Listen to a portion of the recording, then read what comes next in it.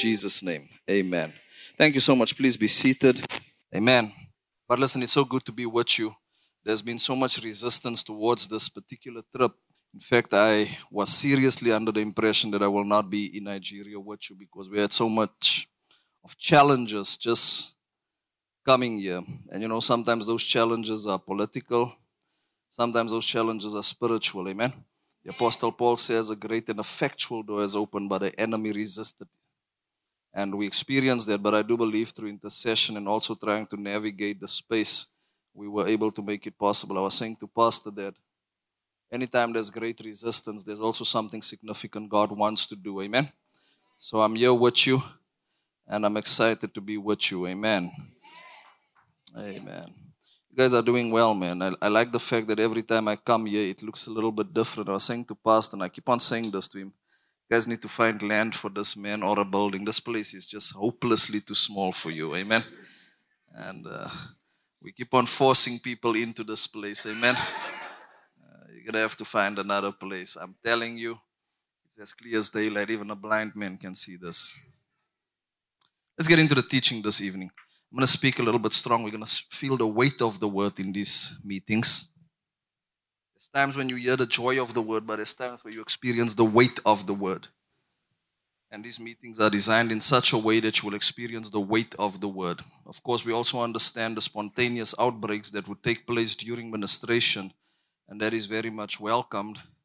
God is touching you, He's touching you. Nobody can intercept that. Amen? I want to speak on your team, the apostolic generation, and I'm going to spend my time speaking specifically on this for the time that I have with you.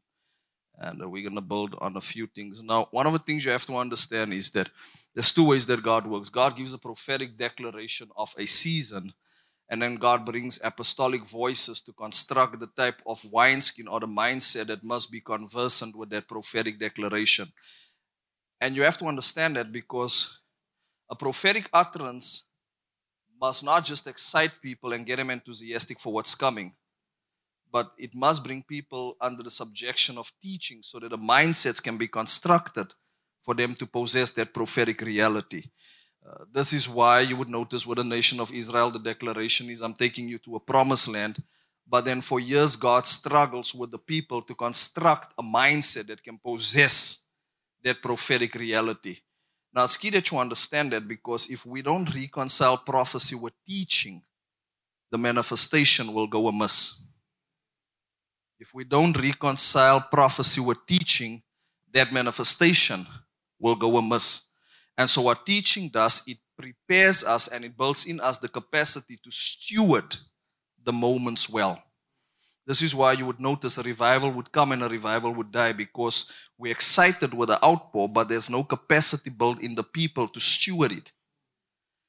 And this is why there's an apostolic and a prophetic dynamic that runs simultaneously, that works together so that the mindsets can be constructed for that reality. Think about it. Jesus spends 3 years teaching, just teaching.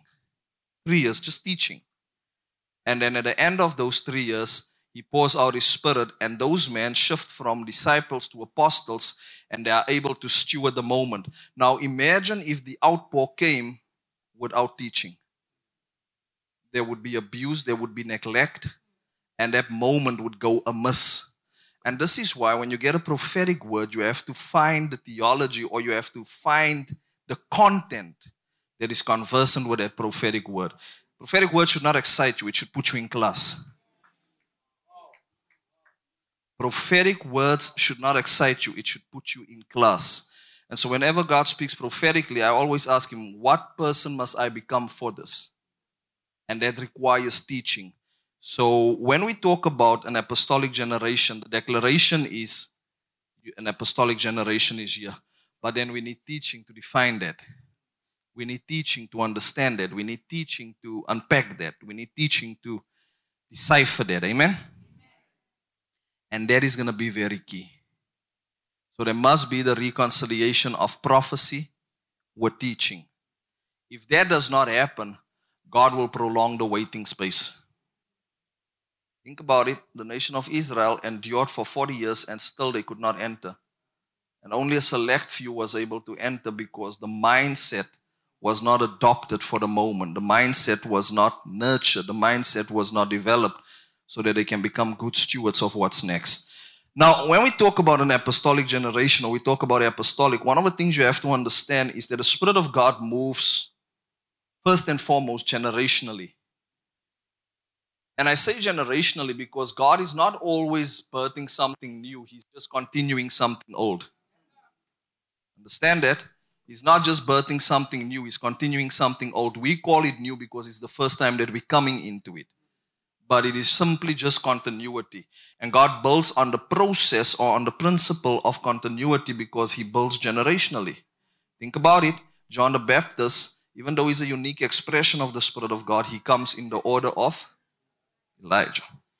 Jesus comes in the order of Melchizedek, a priest forever in the order of Melchizedek. And so that speaks about continuity. Are you with me?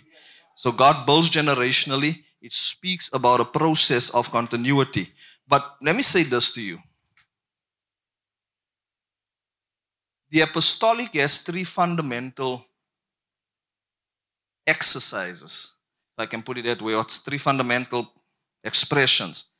They pioneer, they bring revival, and they bring reformation.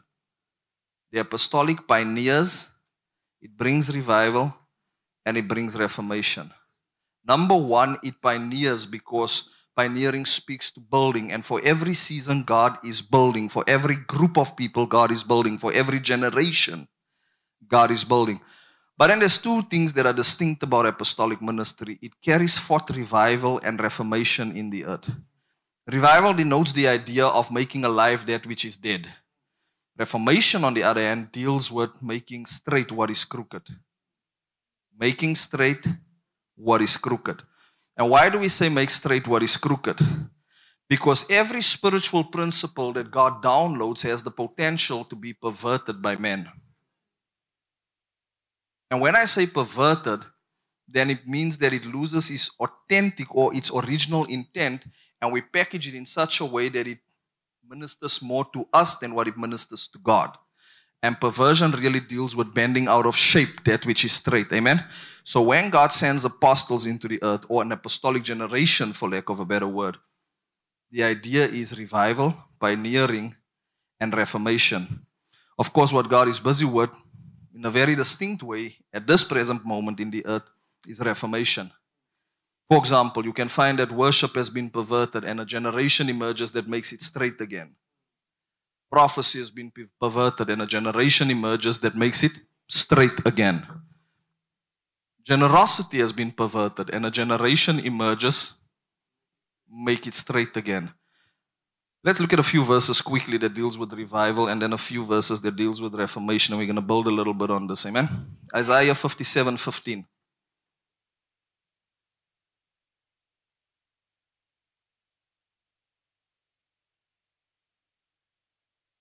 Isaiah 57:15. I'm going to read a few verses and then we're going to work it. For thus says the one who is high and lifted up, who inhabits eternity, whose name is holy. I dwell in the high and holy place, and also with him who is of a contrite and lowly spirit, to do what? To revive the spirit of the lowly and to revive the heart of the contrite. Psalm 85:6. Will you not revive us again that we may rejoice in you? Will you not revive us again that we may rejoice in you? But then I want to look at a verse that deals with reformation. Hebrews chapter 9 verse 10. It says, which stood only in meats and drinks, diverse washings, and carnal ordinance imposed on them until the time of reformation. Now, let me explain this quickly to you. Reformation does not always come, or a kairos moment does not always come because it's convenient. It comes because it is necessary. And you must understand that distinction. So no matter how inconvenient the time is for us in the natural, God will facilitate it because it becomes a necessity. And when you consider how far we have veered from God's order as the church in the earth, you begin to understand that reformation is now absolutely necessary. Are you with me? It's absolutely necessary. So the Spirit of God does not move based on the convenience of man. He moves based on the necessity for men to come into an experience and into an encounter. That means that even though we might be in a space where we enjoy certain expressions, God will pass judgment upon it to necessitate a fresh outpour and a fresh move of His Spirit. Pastor highlighted something so interesting, I think it was this morning when he said it. He says that whilst they were having normal temple worship, there was a group of 120 that God began to raise up and He began to pour out His Spirit. Now watch this. Even though things were convenient, God initiated a necessary process to pass judgment on that particular process. And what you have to understand as far as God is concerned, even though His church is one, His church is always divided between the true church and the false church. Always. These two expressions cohabitate and exist at the same time.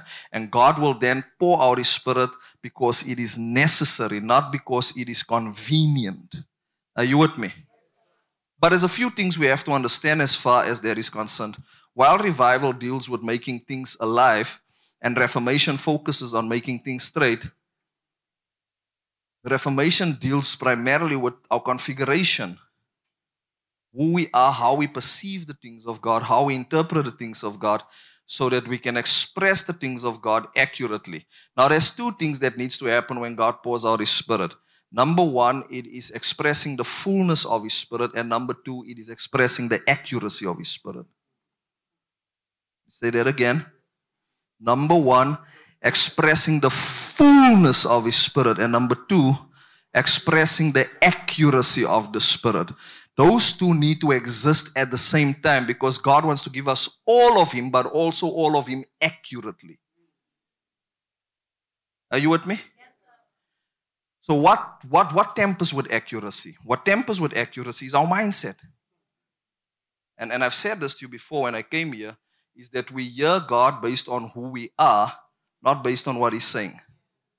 I said it to you before, we hear God based on who we are, where we are. And we don't always hear Him in His purest form because that becomes our filters. This is why God here looks very different from God in another part of the city. So God is after a fullness and is after the accuracy of that fullness. Go with me to Ephesians chapter 3.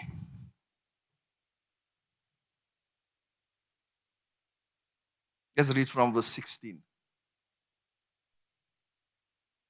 We're going to deal a little bit with fullness and touch a little bit on accuracy.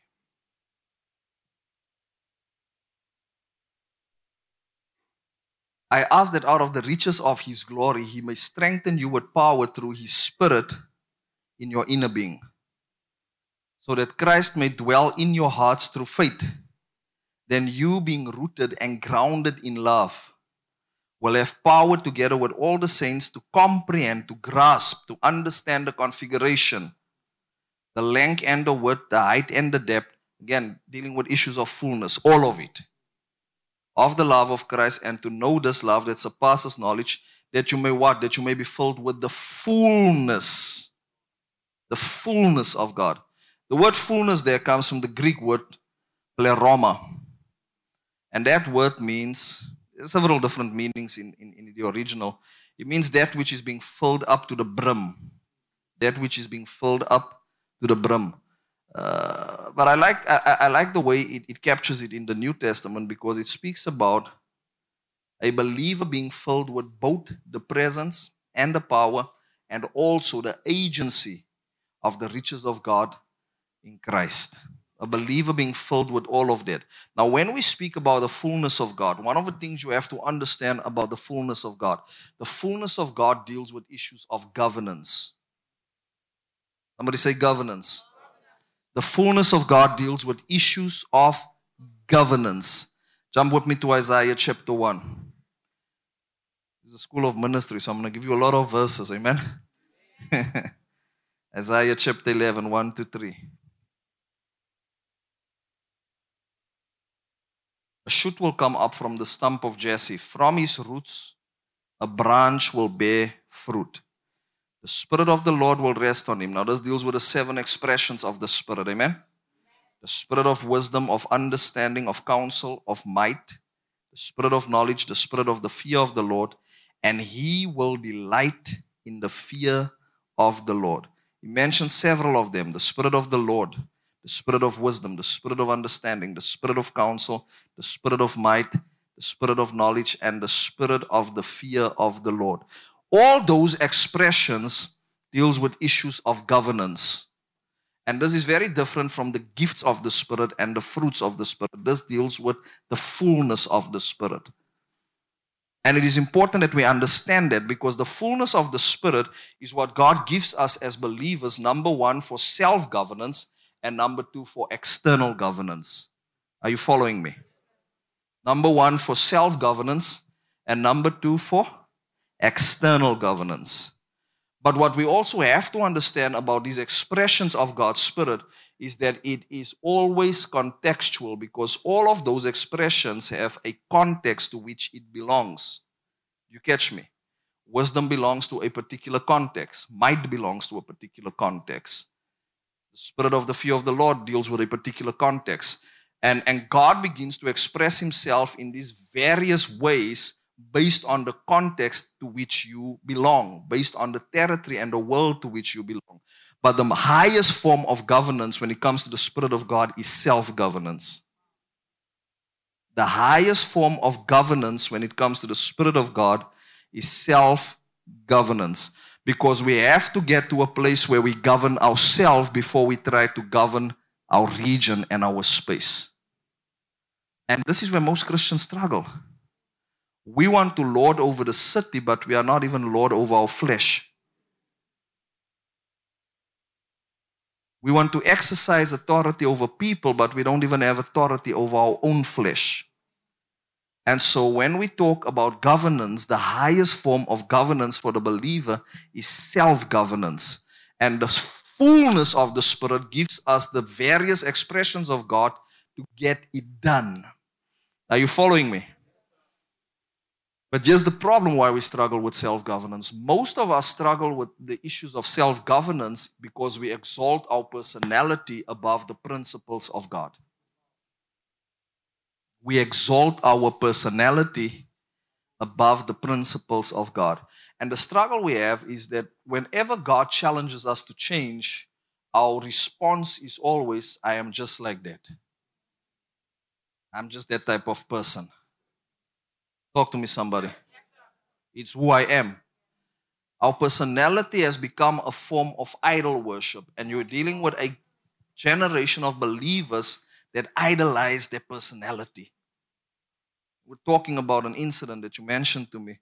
And one of the things that was clear about that incident is that our personality is being idolized. I am just like that. No, I'm just like that. So God gives us His Spirit for self-governance.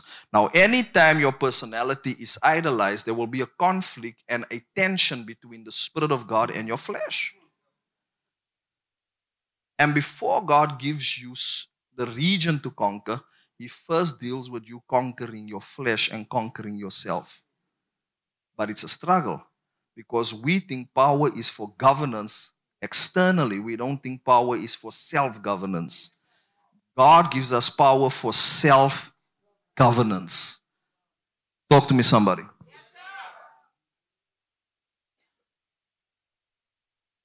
And the process of self-governance is an interesting one because, number one, there's two areas where the believer needs to govern himself. Number one, it's issues of morality as far as his flesh is concerned. But the second area is also area of gifting. As far as his gift is concerned, the scripture says the spirit of a prophet is subject to the prophet. That means that even the gift must be governed. Now, let me deal with it a little bit. When you get into an environment like this and there's grace upon your life, your biggest temptation is to show off. Your biggest temptation is the platform. Your biggest temptation is use me, Lord. And when you come under a leader like Pastor Kunli that says God will use you, but there's a process. Self-governance. You following? When you come under a leader like Pastor Kunli that says, no, the grace of God is upon your life. It's clear as daylight. We can see that. But there is a process before you get to that. What's happening? You are wrestling with issues of governance. This is why when God gets ready to use you, self-governance is always your first test. And it's in the area of your gift and also in the area of morality. Now, morality is obvious. We have to live right. We have to walk a certain way. We have to walk circumspectly. I'm not going to labor that too much. But then it's also in the area of your gift. And so the scripture says the spirit of a prophet is subject to the prophet. Like this one, spirit of prophets are subject to the control of prophets. But what is God doing? He gives you a gift. And then He places you in an environment that triggers the gift. But He's not trying to see how the gift performs. He's trying to see how you control the gift. And that then becomes a reference point of maturity. So God will deliberately place you in an environment that triggers you, that unlocks you. And then He stands back not to see how the gift looks at optimum, but how controlled. Because the test is always self-governance. And this is the test that most believers fail. Because here's the thing, when we fail the test of self-governance, we start operating in the spirit of dishonor. And dishonor is not always a person. Dishonor is sometimes a boundary.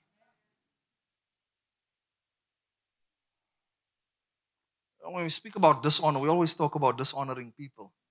You can dishonor a boundary. And so let me give you an example of a boundary.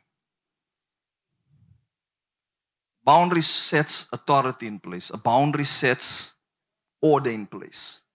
And so if the man of God comes and he says, this is how we do things in this church, if you undermine that boundary, you have failed the self-governance test. Do you understand what I'm saying to you? You have failed the self-governance test. And so when we talk about an apostolic generation, the highest reference point of their maturity is self-governance. Now think about self-governance a bit. When God creates mankind, when God creates humanity, there is no law and there's no grace. There's no dispensation. Adam is not created under the law. Adam is not created under grace. But Adam is supposed to know the rules. What was it? Self-governance. Because there was no law of Moses that said, thou shalt not. No law of Moses. There's no law that says, thou shalt not kill. But Cain gets judged for killing his brother. What law did he break?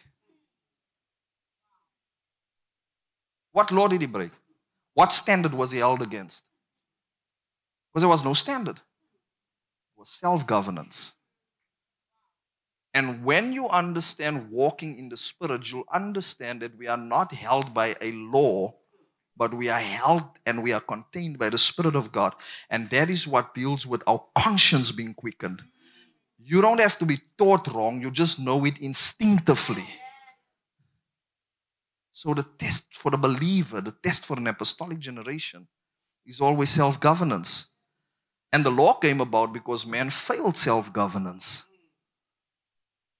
You understand what I'm saying to you? So when God brings a revival, that revival is not just miracles. That revival is first the ability to govern yourself. And to govern yourself in the area of morality and to govern yourself in the area of your gift. So there must then be an understanding of boundaries. And those things generally happen instinctively. Because when you are filled with the Spirit of God, you are conscientized to that reality. You understand what I'm saying to you? The Spirit makes you conscious. The word says, and God blew into Adam and he became what? A living being. He became a conscious being. Conscious to what? Conscious to the knowledge of God. Self-governance. And so an apostolic generation must master the issues of self-governance. And you are going to find yourself in various scenarios and various situations that test that. And the test is twofold, morality and gift. Always. Morality and gift. Morality and gift. Morality deals with your lifestyle. Your gift deals with how you understand boundaries, order, those type of things. And so you know that a generation is struggling with self-governance, that when they get rebuked, they leave the church. That when they get called to order, they resign. that when they are told we don't do this here, they have an issue because they're struggling with issues of self-governance. And again, it goes back to what I'm keep on saying to you, is that when we begin to exalt our personality above the principles of God, this will always be an area of serious contention. An area of serious contention. And what you have to understand sometimes about submission and those type of things is that, God is tricky because God will judge a system or God will judge a man and still place you under that man. Just think about that for a minute. The priesthood is judged under Eli. Eli and his sons are judged. And then God says, the next prophet that I'm raising up, put him under Eli. Why would God do that? Why would He not keep him away from a system that's already judged? Because submission is not about a man you're submitting to. Submission is about you. It's about you. It's about addressing issues in your flesh, issues in your heart, issues in your head, issues in your spirit. And God then begins to build and frame the process of self-governance under you. And let me tell you something, in any context, you're sometimes going to find yourself in spaces where you also know the weakness of the people you have to serve under. Can you bring your own spirit into subjection? Because the spirit things are governed by obedience, not by awareness. Explain that again to you. The things of the spirit are governed by obedience, not awareness. It is not how much I know about Him that makes me submit or not submit. It's my obedience to that instruction that makes me to submit. You understand the difference? And a lot of us try to navigate that space based on the awareness. Things of the Spirit is not driven just by the awareness, it's driven by the obedience. So even though they have full knowledge that the priesthood of Eli is judged, they still have to obey the instruction, take him to Eli to be trained. Even though they have full knowledge in the city that this priesthood is a mess, they still have to take the boy under Eli so that he can go and learn the things. Because it is not their awareness that drives their submission. It is their obedience that drives their submission. And what happens in a space of obedience, God begins to address your flesh. And this is why obedience is always something that's almost impossible. Like, God, you know that Eli is a bit of a mess. Why would you now say this man must mentor me? Testing is obedience. Because submission is not driven by awareness. It is driven by following me. At the wedding in Cana, what does the mother of Jesus say? Whatever He tells you to do, just do it. You know this boy. You know he's a village boy from here, but forget that. It's not your awareness that drives your action. It's your obedience that drives your action. So your test is going to be self-governance, apostolic generation. And God is going to put you in various situations where self-governance will be tested. And sometimes it will even look petty. But it's a test. It's a test. Because self-governance is something that God drives in an apostolic generation. It is something that He drives in an apostolic generation. Not by might, not by power, but by my spirit. It is something that He drives in an apostolic generation. And that is going to require of us to overcome our obsession with our personality. You framed it so nicely last night. You said that it's self-interest. We're just concerned about ourselves. You're going to have to overcome that. You will have to overcome that. Now let me explain that to you quickly. So I'll give you a scenario. So I think it was last year or some time ago. So I'll give you an example, a practical example of what happened in our church. So I was in Port Harcourt, and I think that morning I had a prompting from the Holy Spirit, man. I called Marilyn. I said, listen, I have a strong prompting in my spirit. I'm going to try and be very prophetic this morning. It's not the Spirit of the Lord. It's a strange message to give somebody. So just handle that for me. So I went to the service in Port Harcourt as the Lord would have it. Later the afternoon we're chatting. So I'm checking on her, how was the service, how did everything go, blah, blah, blah. And she says to me, the strangest thing happened because one of our sons was ministering. She says, I was sitting in front and, I had a cough, so I went to go sit at the back of the church. And while I'm sitting at the back, this guy, she mentions him, comes up to me and he says to me that he's sensing the Lord wants him to say something on the stage. He says, and I said to him, what is it that the Lord is saying? So he's telling me, whispering in my ear, whatever. And I said to him, the guy that's on the stage is well able to do that, so we'll make sure he gets the message. And then the guy tries another way because he needs to get the microphone on that Sunday. He says, but I'm sensing this. And so she says, no, we're not doing that. We're not doing that today. Thank you. And she just handled it. But I had a prompt in the morning to send a message back home that this would happen. Now, what happened? What happened? Let's say what he said was accurate. It was not a test of how accurate he is prophetically. It was a test of how controlled he is prophetically. Now, self-governance deals sometimes with the appetite and the desire to perform. So my wife's rebuke for him was his test, not the test of the local church. Are you following me? So even though the gift could have been accurate and correct, God was setting him up to be tested, because why would I have that prompting in Port Harcourt to worry about what's going to happen in the service back home? The Spirit of God. But my point that I'm trying to get to is that you are going to come into situations where you try to exalt your accuracy, and God is more committed to self-governance. Just because it's right does not mean it must happen. Yes, you understand it? Yes, just because it's right does not mean it must happen. Because accuracy also deals with time and space. And so the right thing in the wrong time becomes the wrong thing.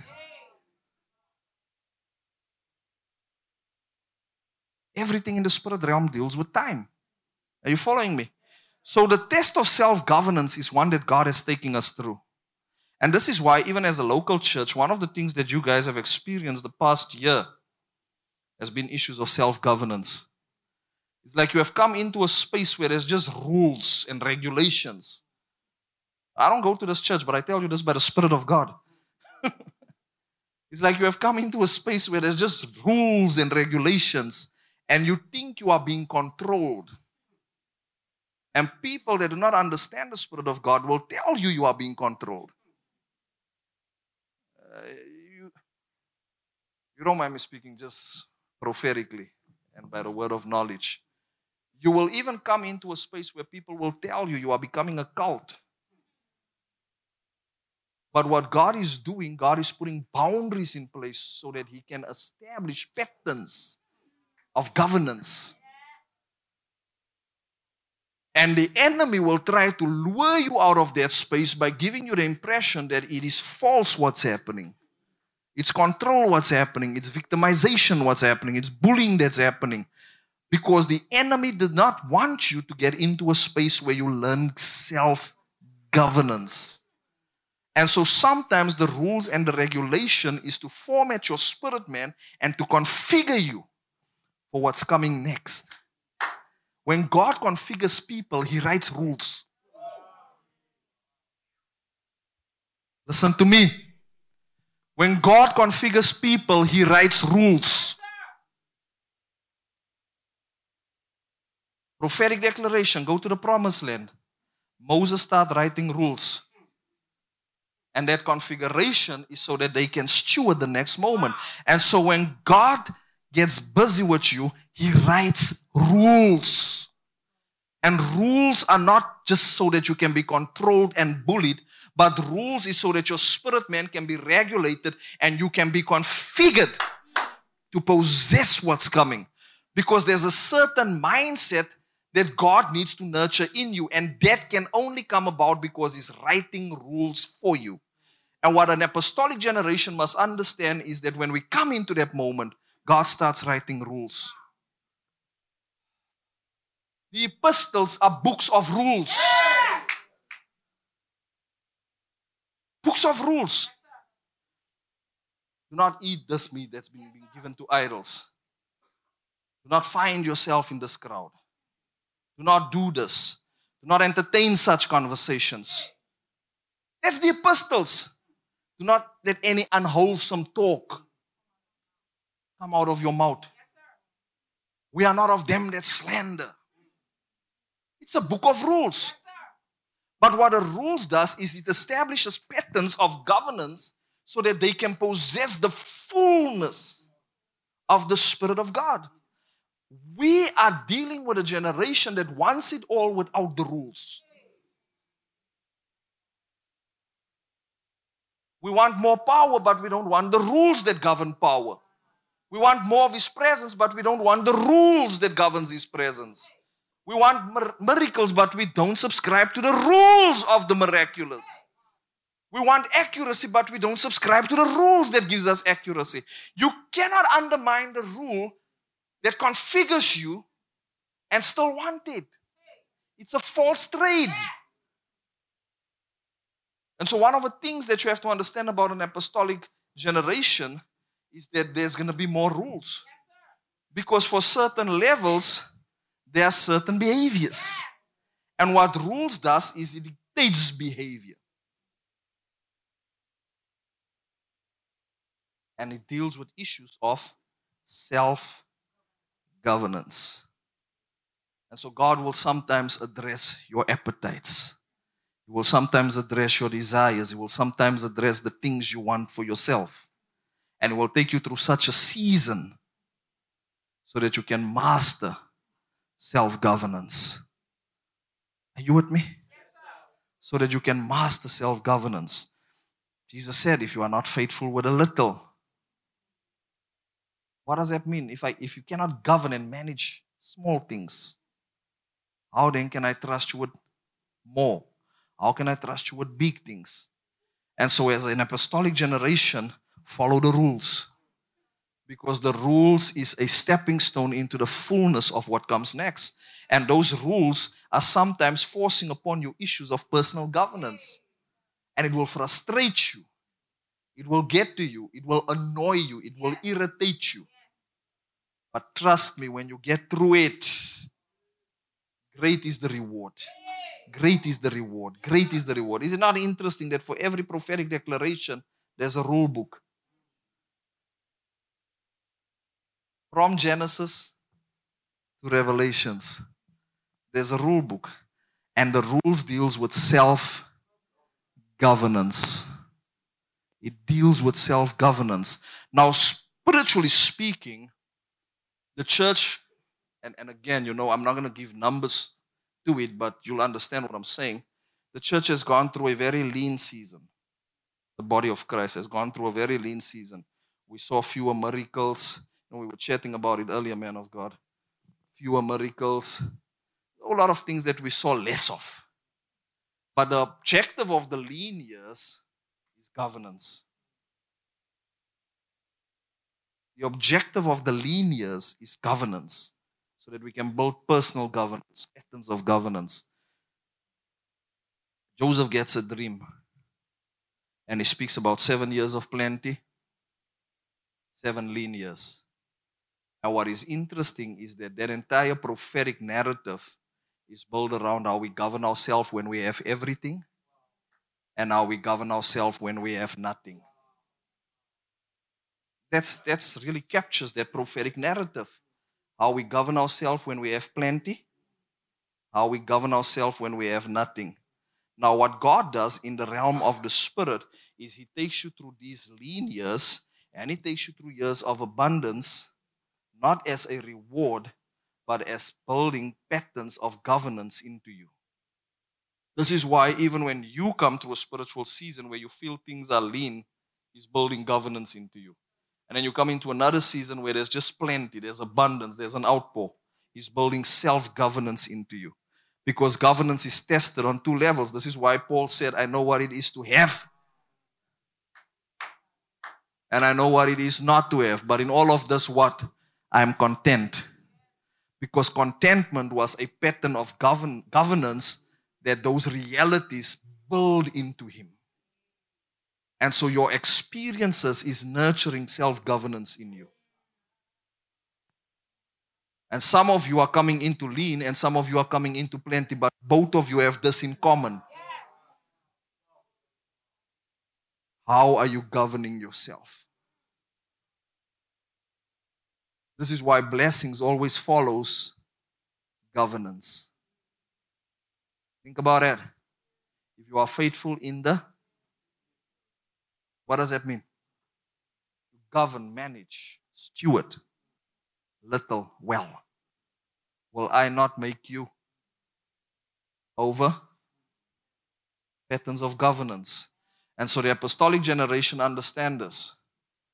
The apostolic generation understand this. And one of the things that I began to see in the spirit was that this generation has gone through those cycles where God was building patterns of governance in us. Where God was building patterns of governance in us. When we didn't have, we knew how to handle. When we had, we knew how to handle. It was patterns of governance that God was busy building in us. And I'm not just talking money, I'm talking everything. When the church was small, we were faithful. When the church grew, we were faithful. It was patterns of... Are you following me? When nobody came to the prayer meeting, we prayed strong. When everybody was at a prayer meeting, we prayed strong. When the place was packed, we were strong in worship. When the place was empty, we were strong in worship. It was patterns of governance. And those patterns of governance then begins to trigger things in the spirit. And we then come into a perpetual flow of the Spirit of God. Do you understand what I'm saying to you? We then come into a perpetual flow of the Spirit of God. 1 Samuel chapter 3 verse 1. In those days the word of the Lord was scarce. In those days the revelation of the Lord was scarce. If they can manage the scarcity, they can manage the abundance. Are you following me? And so all these things are building into us patterns of governance. And so when Pastor was writing rules, that as a church we don't do this. As a church we don't participate in this. As a church we don't subscribe to that. The rules was building in you self-governance. And when you got to a place where you could govern yourself, God then began to gradually increase you and bring you into more incrementally. Because when you got it, it didn't make sense. But when you walked it out, it became clearer. Are you with me? But it requires then that we do not exalt our personality above the principle. That we do not exalt our personality above the principle. You cannot be an apostolic generation and you still talk about yourself. Because an apostolic generation is dead to self. And a dead man don't have carnal desires. A dead man don't have the desires for the stage. A dead man understands the ebb and the flow of the Spirit. Are you following me? And so we're going through that season of self-governance. Saying to the guys back at home, we were going through a few things I shared with Pastor. And deep down in my spirit, I knew God was trying to build patterns of governance into us. Are you with me? Deep down, I knew it and I understood it. That He was building in us patterns of governance. So the highest form of governance is self-government, self-governance. It is the highest form of governance. How do I manage myself? How do I govern myself? How do I manage myself? How do I govern myself? And those things are critical because those things then begins to trigger the supply or the things that God begins to place under you. So governance then starts with me and then it flows out. It is first internalized before it is externalized. It is first internalized before it is externalized. If you don't have a prayer pattern, you can't teach people to pray. If you don't have a giving pattern, you can't teach people to give. If you don't have a pattern of consistency, you can't teach people consistency. Are you with me? You're never present, but you're always ready to lead. That's not how the kingdom works. Hello? You know what I'm talking about. It only happens in South Africa, eh? Or it happens here too. I thought Nigerians are so deep, man, but okay. So it happens here too. Never present, but always willing to lead, always willing to take charge. The kingdom does not work like that. And so even back home, we had to deal with that type of spirit where we had to sit people down, because if you don't have the pattern in you, how can you transfer that? Are you with me? And here's one of the things you have to understand. God rewards patterns more than he rewards gifts.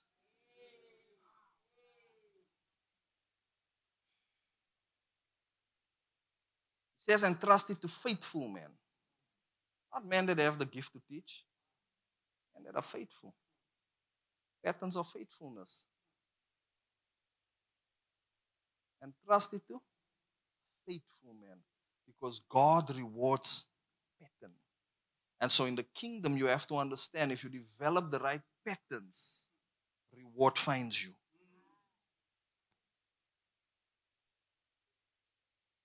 If you develop the right patterns, reward finds you. You have to develop the right patterns. And that is how reward works in the spirit. But again, it deals with issues of self-governance. So I had one leader, we had to sit him down, never present. You have a school of ministry, the man is never there. But the man gets on the stage and he has a prophetic utterance. It just never made sense to me. I said, nah. This guy needs to sit down. And of course, as they normally do, they leave. They leave because they feel belittled, they feel undermined, they feel attacked, they feel insulted. But the point is, we have tracked your patterns. So I don't care how gifted you are, your patterns fails you. Are you with me? And one of the things that an apostolic generation understand is patterns. And that's simple things. Be present. Be present. Sometimes the greatest demand that God places upon you is be present. Be present. People don't realize that sometimes God just wants you to be present. We want to get deep in the things of the Spirit. Being present is probably one of the most basic things you have to master. Talk to me, somebody. Somebody say self-governance. The highest form of governance. Now watch this. When you learn to govern yourself, God then begins to increase your territory. When you start governing yourself, God then begins to increase your territory. Now watch this now. The book of Genesis. The test for Adam and Eve is govern yourself. But what happens when they fail to govern themselves? They lose the territory they can govern. They are banished from the territory. They lose the garden. But if they were able to do it, they would have retained the territory. So the progression then is from self into territory. Now, in every area of your gift, or in every area that you are graced, if you govern that well, there's an increase in territory. Because the Holy Spirit is territorial. But here's the thing, the test is me first. And so for Adam and Eve, what is the test? Govern yourself. Govern yourself. Govern yourself. And they fail the test and they lose the territory. And so sometimes we are in a particular space and we are trusting God to give us more territory in that space, but we have not mastered self-governance. Now let me make that practical and let me make it plain. You take somebody like Glintz that's into photography. If he does not have the patterns and the disciplines, why would God give him territory in that space? You catch what I'm saying? Yes, why would God give you territory in that space? So your personal disciplines then begins to give you more territory, because governance is first internalized before it is externalized. And so then the increase of his government starts with self-governance. And the scripture says, of the increase of his government, there will be no. Now, that's profound. Get that scripture for me. Of the increase of his government, there will be no end. But what's profound about that? Because Jesus first mastered self-governance. And there's then a perpetual increase in territorial governance. Of the increase of his government and his peace, there will be no end. Profound. But where does governance start with Jesus? Self-governance. Self-governance. And his self-governance is not just limited to the temptation in the wilderness. That's one aspect of it. But the self-governance is with every detail of his life. Because he comes to the Jordan and he says to John, I need to be baptized. And then John says, I'm so unworthy. I can't even untie. And then Jesus says to him, do this so that prophecy may be fulfilled. And that all righteousness may be fulfilled. What was he doing? He was submitting himself to a process. Self-governance. And then there's a perpetual increase from self into the territory. Now watch this now. This is true for you. Because the acid test of your life is self-governance. And you then can only increase God's governance through you. Through personal or through self-governance. Here's the thing. You can be talented. If you don't have the disciplines, you don't get the territory. This is why less talented people have more territory than fully talented people, than more talented people. One of your biggest frustrations sometimes in the industry where you find yourself is that people that are not as good as you have more territory than you. Because it's not the talent that he rewards, it's the patterns. So the scripture says, of the increase of his government, there will be no end. An ever-increasing governmental authority, but it's first internalized before it is externalized. The apostolic generation then begins to develop those patterns, begins to develop those disciplines, and they start coming into significant reward. Reward publicly is generally connected to private disciplines. You see a man begin to shine, you must know that it's been years of private consistency. You see God lifting a man, it is years of private labor. Years. Nobody was there, nobody clapped for him, nobody rewarded him. But it just suddenly comes up. No, it's not suddenly. You can trace that thing back to years where he's been doing that same thing consistently. And so personal governance now then begins to walk and it begins to spiral into territorial governance. And so the more I take care of me, the more he increases my space and the more he increases my leverage. So the apostolic generation then begins to understand the importance of self and personal governance. But what we have done in the church, we have trained people how to pray for more territory. We quote scriptures. Where you put your feet, it's yours. No. That's not how it works, my friend. You only get where you disciplined.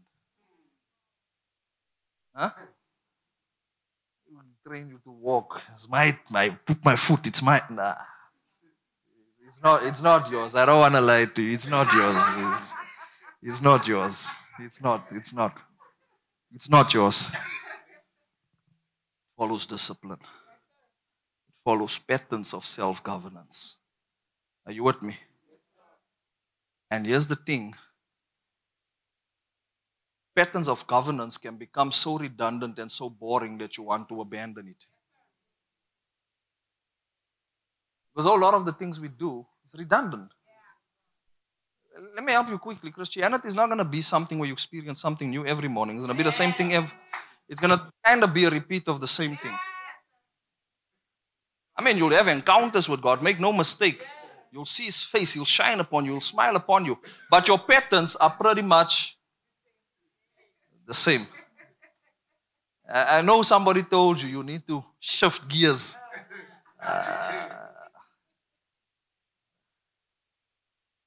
Same patterns. Because God rewards pattern.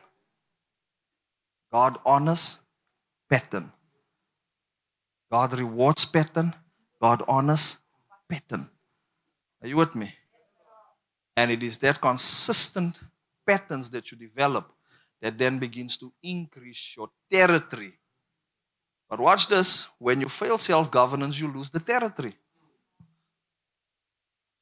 Why did they lose the territory? They failed the self-governance test. They failed the self-governance test. What was the rule? Do not partake of this. That was the rule. Because the rule dictates the reward. Failed it. And they lose the territory. Somebody shout self-governance. So self-governance then follows territorial governance. It follows territorial governance, but it starts with self. It starts with self.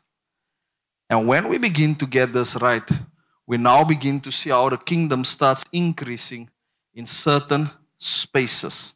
Are you following me? We get to see how the kingdom starts increasing in certain spaces. And the kingdom comes is you coming as a self-governed individual, and you then begin to establish the kingdom there. Are you following me?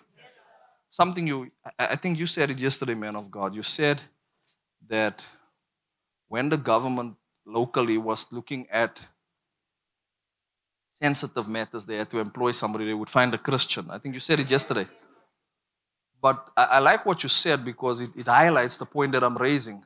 What were they looking for? Who did they give territory, promotion, and platform to? A man that mastered himself. You follow the pattern? So because the man governed himself, they gave him authority over territory, over certain legislature, certain things. You understand what I'm saying? And that is really the point that I'm trying to drive. But again, why would they trust a Christian during that particular period that Pastor highlighted? Because the Christians mastered self-governance. And the Christians had more territory. You follow that? Yes, sir. Now, why is it that Christians have less territory? Because Christians are just like everybody else. Where they have no mastery, we have no mastery. Where they have no governance, we have no governance. Are you following me? So how do we gain back our territory? We get back to the most basic things that makes us Christian. I'm telling you now, when people keep on saying the church is not relevant, it is a plot from the devil to lure us out of our stronghold. Our patterns are our stronghold. And when the enemy wants to conquer you, he lures you out of your stronghold. And he starts telling you things like you're no longer relevant. And that is how compromise enters you. And before you know it, we don't know the difference between the light and the dark. And so what the culture has done, it has lured us out of our stronghold. Battles are fought from strongholds. Study war, they will tell you, you build a stronghold. Battles are won from strongholds. And our strongholds is holiness. Our strongholds is purity. Our stronghold is righteousness. Our stronghold is prayer. Our stronghold is fasting. Our stronghold is honor. Our stronghold is submission. This is our stronghold. But the culture has lured us out of our stronghold, and now we are taking a beating because we have moved out of our stronghold. Because wars are won in strongholds. And so for years now, what the culture has done, it has lured us out of our stronghold. Through stupid narratives like you're no longer relevant, you're no longer relevant. And what do? We compromise. Just talking to you in the office, we have a prophetic narrative that no longer comes from the Spirit of God. It comes from the news.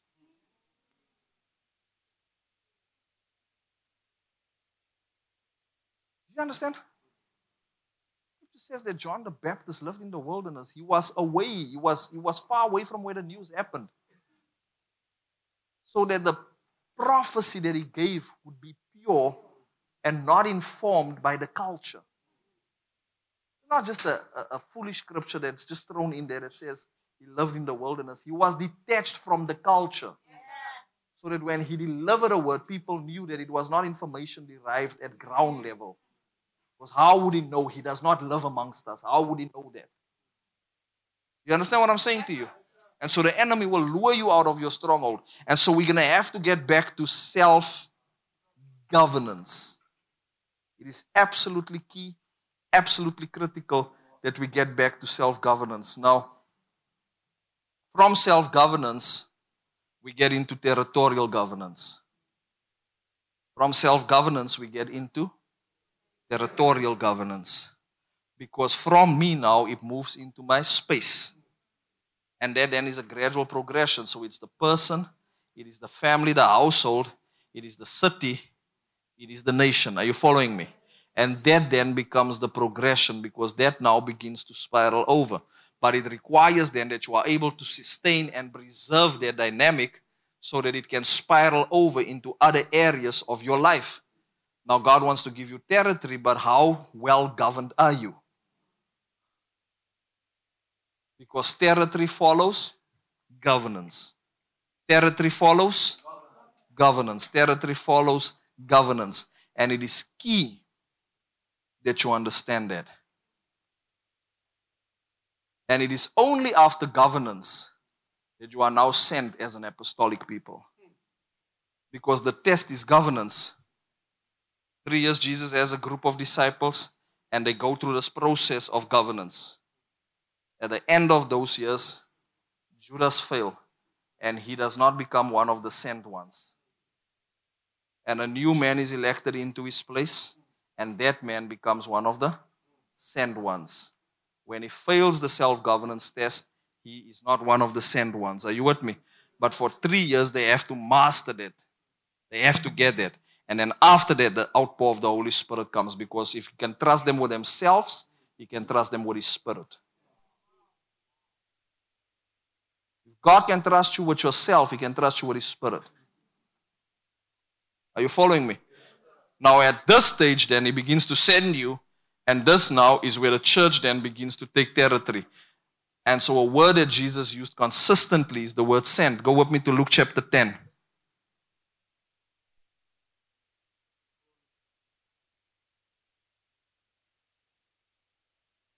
Luke chapter 10.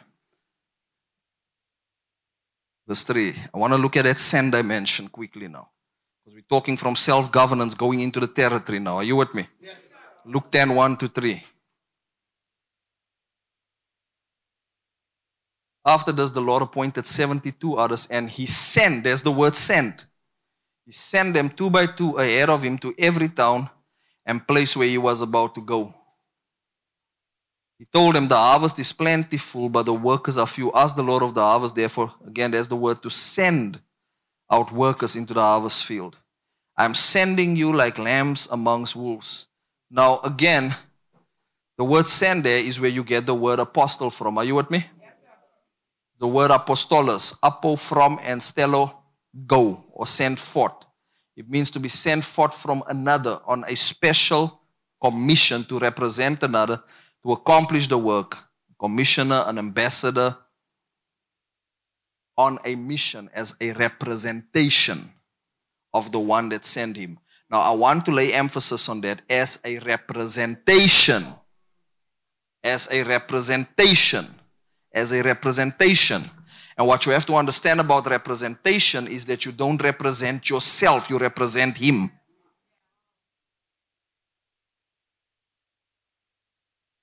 You don't represent yourself. You represent the one that sent you. And this deals with what we call the centrality of the grace. This means that if you are part of this house, you then become an extension of PZAC. Yes, you're your own person, but if He sends you, you become a representation of Him and not of yourself. Now watch this. You can only be a representation of Him because you have mastered your own desires to be. We get excited when we hear phrases like apostle, but one of the things that you have to understand about being an apostle is that all your desires die. You only carry the desire of the one that sent you.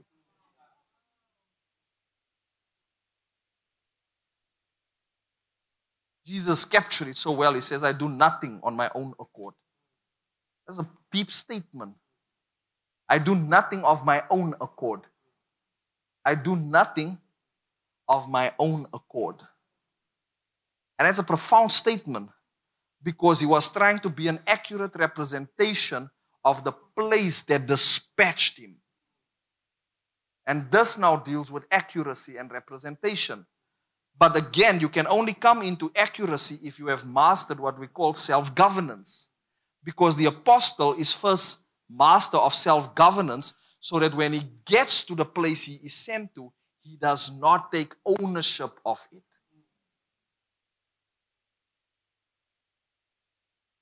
You following me? Because it's not his. It's the one who sent him. Now watch this now. Self-governance is perhaps the biggest lesson for apostolic people. Because as things begin to grow, as territory begins to increase, the desire for independence begins to grow and the desire for independence begins to increase. You understand what I'm saying? As popularity begins to increase, the desire for independence begins to increase. As you come into more money, the desire for myself, my own, begins to increase. And this is why God will take you or be through a process of cutting so that when reward hits you, you have dealt with all your carnal desires. So that you can be an accurate representation of the one that sent you. And this is the thing with a mission field. Desires starts developing. And one of the things that I can tell you now is as you begin to grow as a church, as you begin to increase as a local church, there's a whole lot of people that will begin to speak to you about independence. You're your own man. You're your own person. You can do your own thing. You're also an augur. You're also the chairman. That's your words, right? You're also a chairman. You're also a chairman. Are you following me? Yes, sir. Because you have not gone through the process of self-governance, that thing begins to attach itself to your insecurities and your vulnerabilities, and you begin to hijack the move of God. And it's no longer of God. It's your power, it's your demonstration, it's your thing. So God takes us through that process of self-governance before He gives us increased territory. Are you following me? Yes, sir. And so those things then become key because you have to be an accurate representation of the one who sent you. You have to be an accurate representation of the one who sent you. But here's the thing. Accuracy is learned. Accuracy is learned. Now, in a local church context, how do you get to accuracy? You observe. You watch. You look closely. And that observation then makes you an accurate representation in the territories that God sends you into. This is why God places you under leaders. So that you can learn, you can observe, you can see. And you then become an extension of that. And sometimes people will mock you, but it's actually a compliment. Where people will say, in our church they call people little Pastor Brandon. They are clean Pastor B, small Pastor B. And people use that as a phrase to mock people, but that should actually be a compliment because you are now becoming an accurate representation. Jesus says, if you have seen me,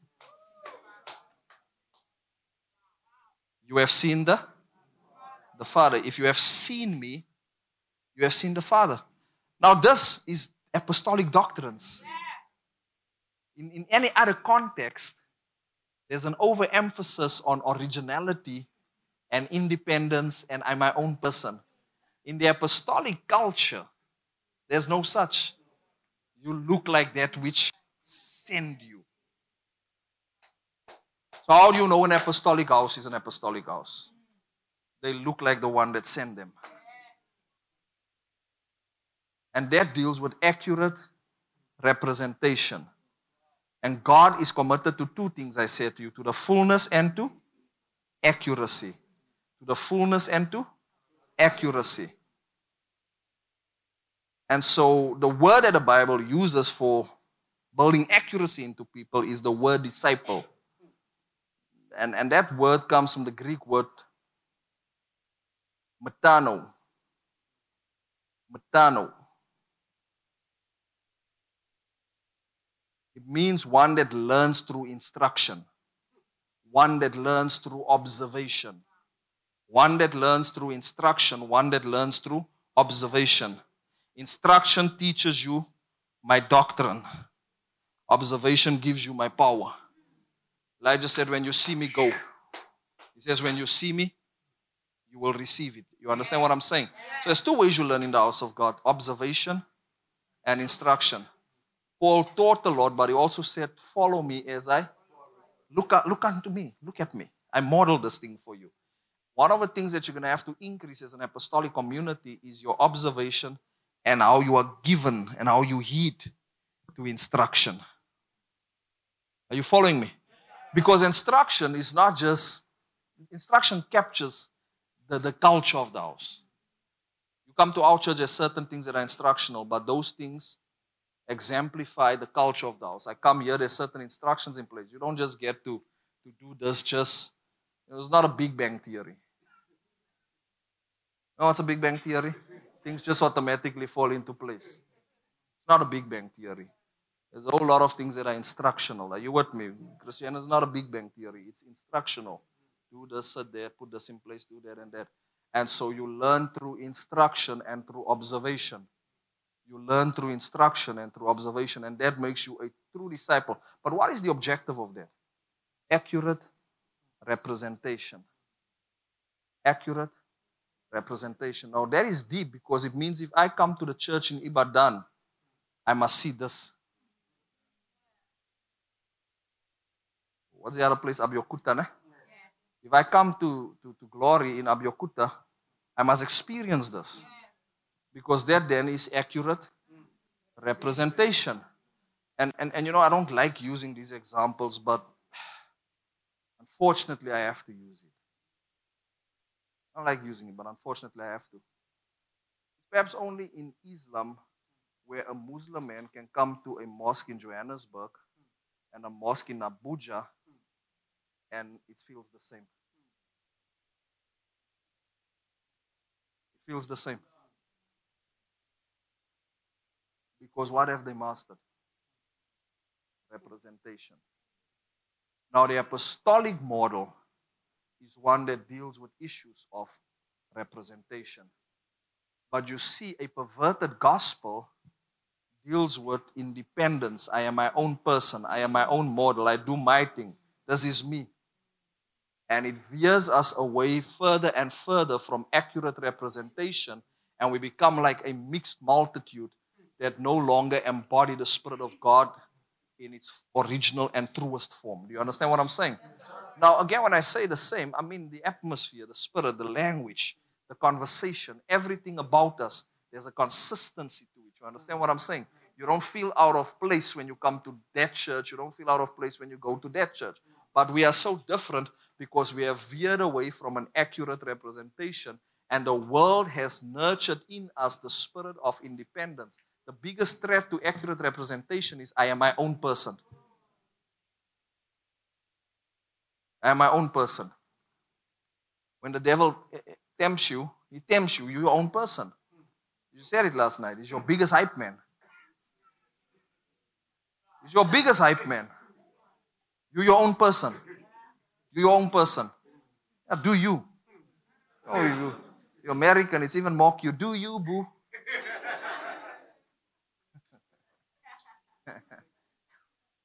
That's not kingdom. Because in kingdom, you do the will of the Father. In kingdom, you do the will of the Father. You don't do you do His will.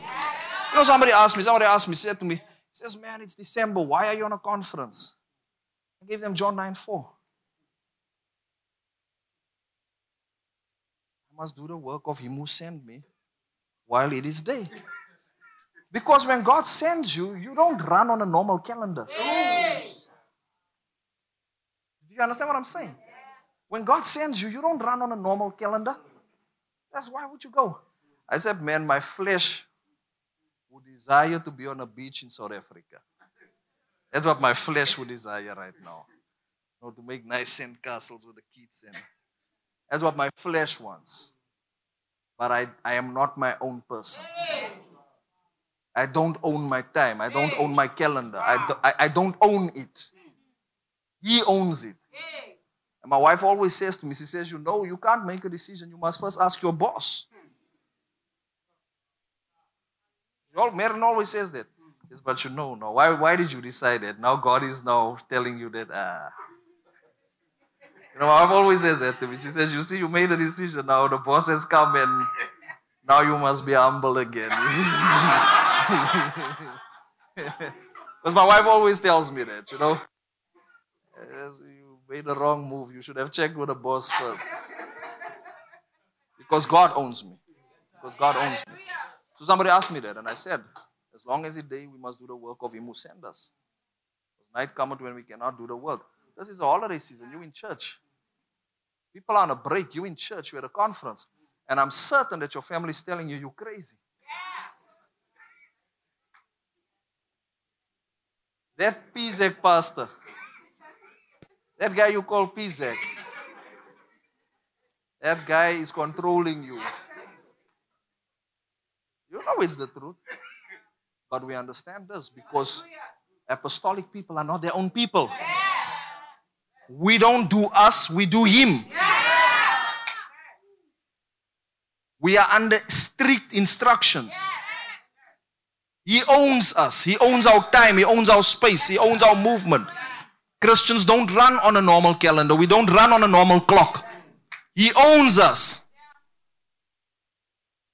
You understand what I'm saying to you? He owns your money. He owns your money. Oh, you want to pay a bribe for a UK visa, but he owns your money. You understand what I'm saying to you? Oh, for some of you, the first train out of Nigeria, you'll be on it, but that's not an instruction from God. That's why you're in Nigeria. Because the idea is accurate representation. And the thing with God is precise. There's a precision to the things of the Spirit. There's a detail to the things of the Spirit. And when we are saying we're an apostolic generation, then we also understand the abandonment of self. You get it? You understand the abandonment of self. Because the truth is there is a whole lot of things that can make you rich quickly in comparison to this. That can give you success quickly in comparison to this. And you know it. I mean, if you're a Nigerian and you don't know how to be successful the crooked way, you're not a Nigerian. Because every Nigerian knows the loophole. I'm yet to meet a Nigerian that don't know the loophole. Amen? You guys are an interesting group, man. There's no sticker, but we can make a plan.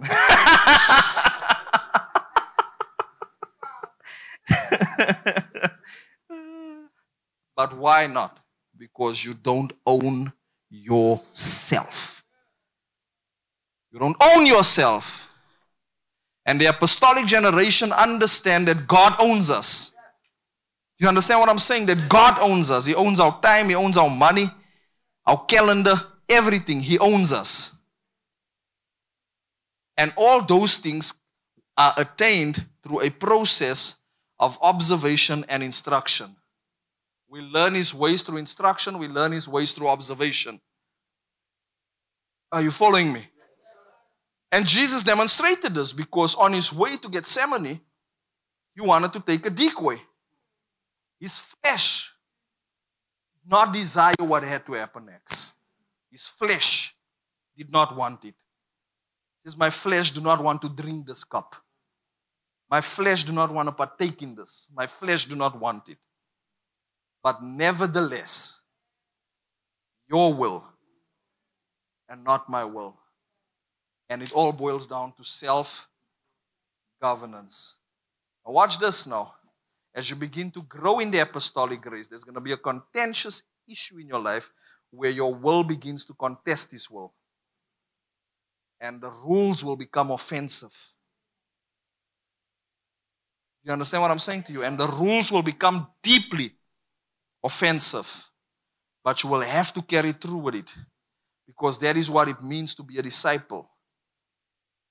And a disciple is not just somebody that just follows blindly. A disciple is a strict adherent to the teaching of the master. A strict adherent to the teaching of the master. Someone who is in pursuit, someone who is sticky, someone who is clingy. Because the marks of a disciple is his clinginess to his teacher. That's the marks of a disciple. Elisha said to Elijah, I will not leave you, I'm going to cling to you. Jesus gave his disciples the options to leave him, and they said to him, where can we go? You alone have the words of life. Where can we go? You alone have the words of life. And so the mark of a disciple is his clinginess to his teacher.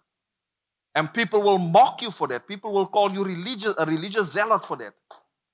But there is the marks of discipleship because you are after accurate representation.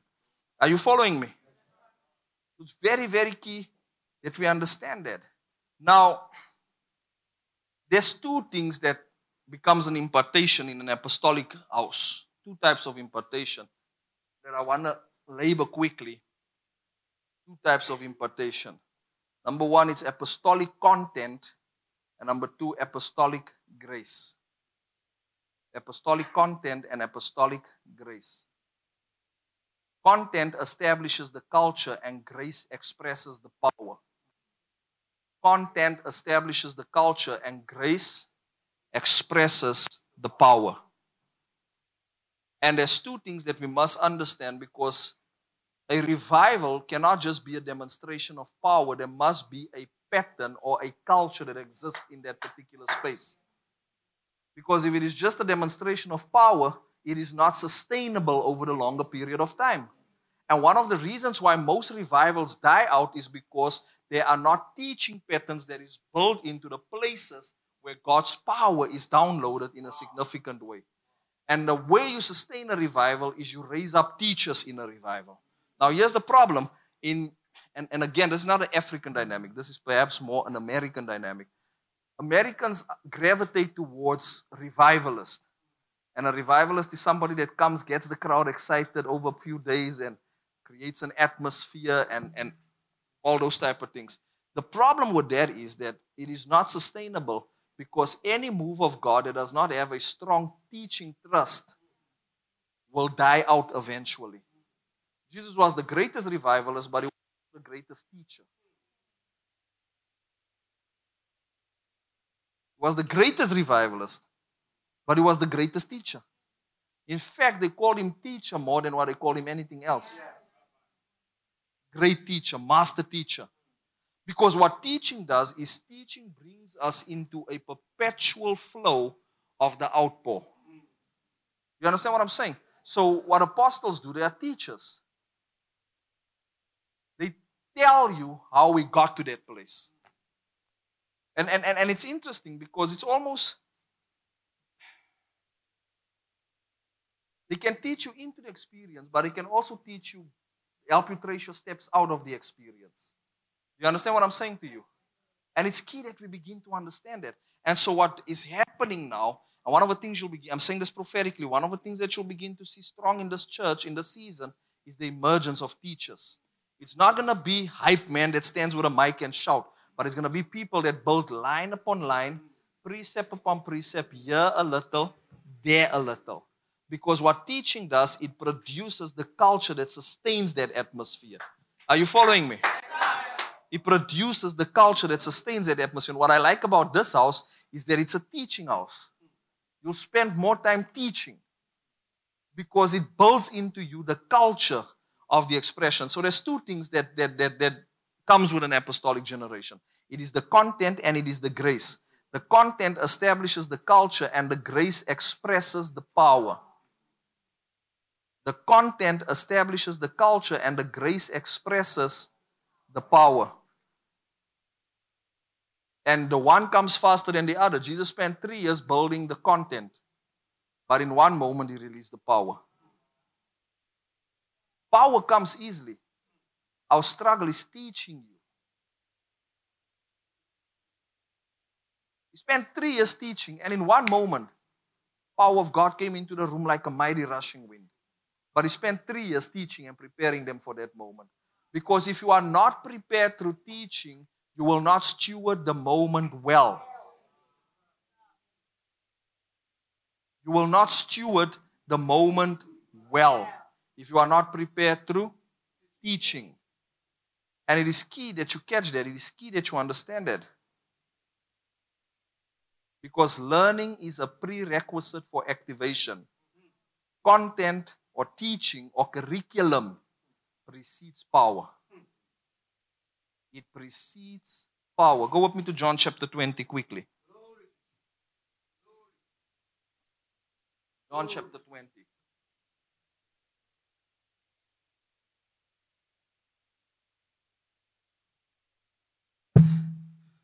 (19 to 23). Now this is after. Let's read it. On the evening of that day, the first day of the week, the doors being locked where the disciples were for fear of the Jews, Jesus came and stood amongst them and said to them, "Peace be with you." When he said this, he showed them his hands and his side. Then the disciples were glad when they saw the Lord. Jesus said to them again, "Peace be with you. As the Father sent me, I'm sending you." Again, apostolic dimension there, you see. And when he had said this, he blew on them and said to them, "Receive the Holy Spirit. If you forgive the sins of any, they are forgiven them. If you withhold forgiveness from any, it is withheld." But I want you to see the progression. After 3 years of teaching them, he takes one moment and he blows upon them and they receive the power. So teaching then becomes a prerequisite for the power because it is the shaping and the formatting of the wineskin. It is a configuration of your person so that you can understand the downpour. And so the safest place to be in a revival is in a teaching house.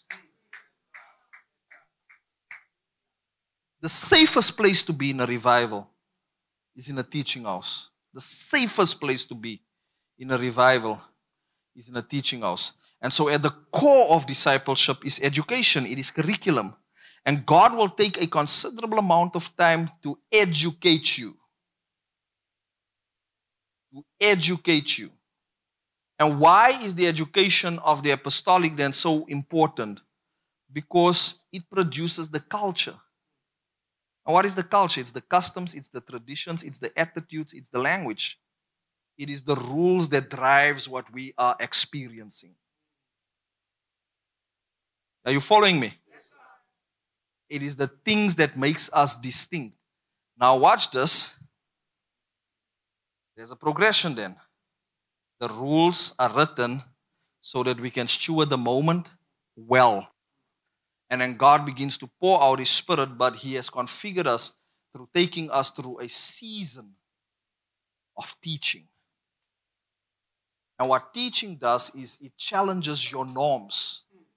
It challenges your thinking. It delivers you from warped thinking. It delivers you from carnal thinking.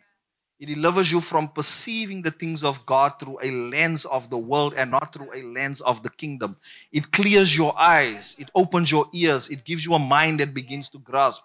And suddenly you begin to understand what you are experiencing. You understand what I'm saying? Because teaching empties us and then it fills us again. And so a revival that only has signs, that has no teaching, is a revival that is not sustainable over a long period of time. We are not looking to create a moment in the Spirit. We are trying to enter a perpetual flow of the things of the Spirit. where every day we are in revival, where every day we are experiencing the power of God, and where it is not something that comes and goes, but it is something that stays with us and it remains with us for a long period of time. But it's going to require then that we understand the content of the season. And as I said to you earlier, the prophet declares it, but the apostles then come and they begin to build and unpack their declaration. And so when we say we're an apostolic generation, we understand the curriculum of the season, not just the external expressions of what is happening. And so there will be a season that you are entering where there's going to be increased prayer time. You're going to have to pray more than what you've prayed. Increased prayer time. Increased teaching. I'm telling you now, for what God wants to do, we can no longer sit under 30-minute sermons. It's not enough. It is not sufficient. It is not sustainable. It does not help you. The Apostle Paul took so long in teaching, a man fell out of the window and died. And then they went down, they resurrected a man, and they went back to teaching.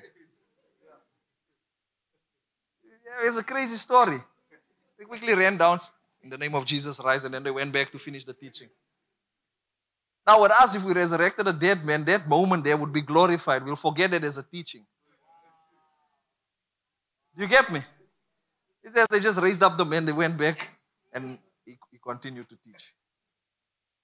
Man, when we have somebody get resurrected, you saw in South Africa when we had a fake resurrection. You remember that one? Let me just say, man, if God wakes you up from the dead, don't walk like that man in South Africa into the church. But the point that I'm making is they went back to teaching. So even though there was a great demonstration of power, there was a strong emphasis upon teaching. Because here's the thing, if we don't inculcate this spirit in people of teaching, the miracle then becomes an idol. And this is the mistake with most revivals. The miracles are idolized. The biggest draw card for God is teaching. The biggest draw card is not miracles. Miracles are a byproduct of it. You understand what I'm saying to you? Yes, he'll heal the sick. Yes, he'll raise the dead. But there is not an emphasis. The emphasis is line upon line, precept upon precept, here a little, there a little. Yes, he'll heal the sick, but the emphasis is teaching. Yes, he'll raise the dead, but the emphasis is teaching. Yes, he'll speak word of knowledge, word of wisdom, but the emphasis is teaching.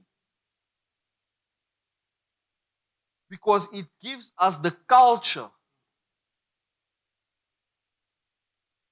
that sustains the move of God over a longer period of time. And what we are trusting God for as an apostolic generation is a perpetual flow. Somebody say perpetual. It's a perpetual flow. It is not an event. It is not a once-off thing. It is not something that meets us and we never see it again. But it is something that is sustainable, something that stays, something that holds, something that continues day after day after day. A fire on the altar that does not go out. And that is the revival that's coming. It's not going to be an event. It is not going to be an event.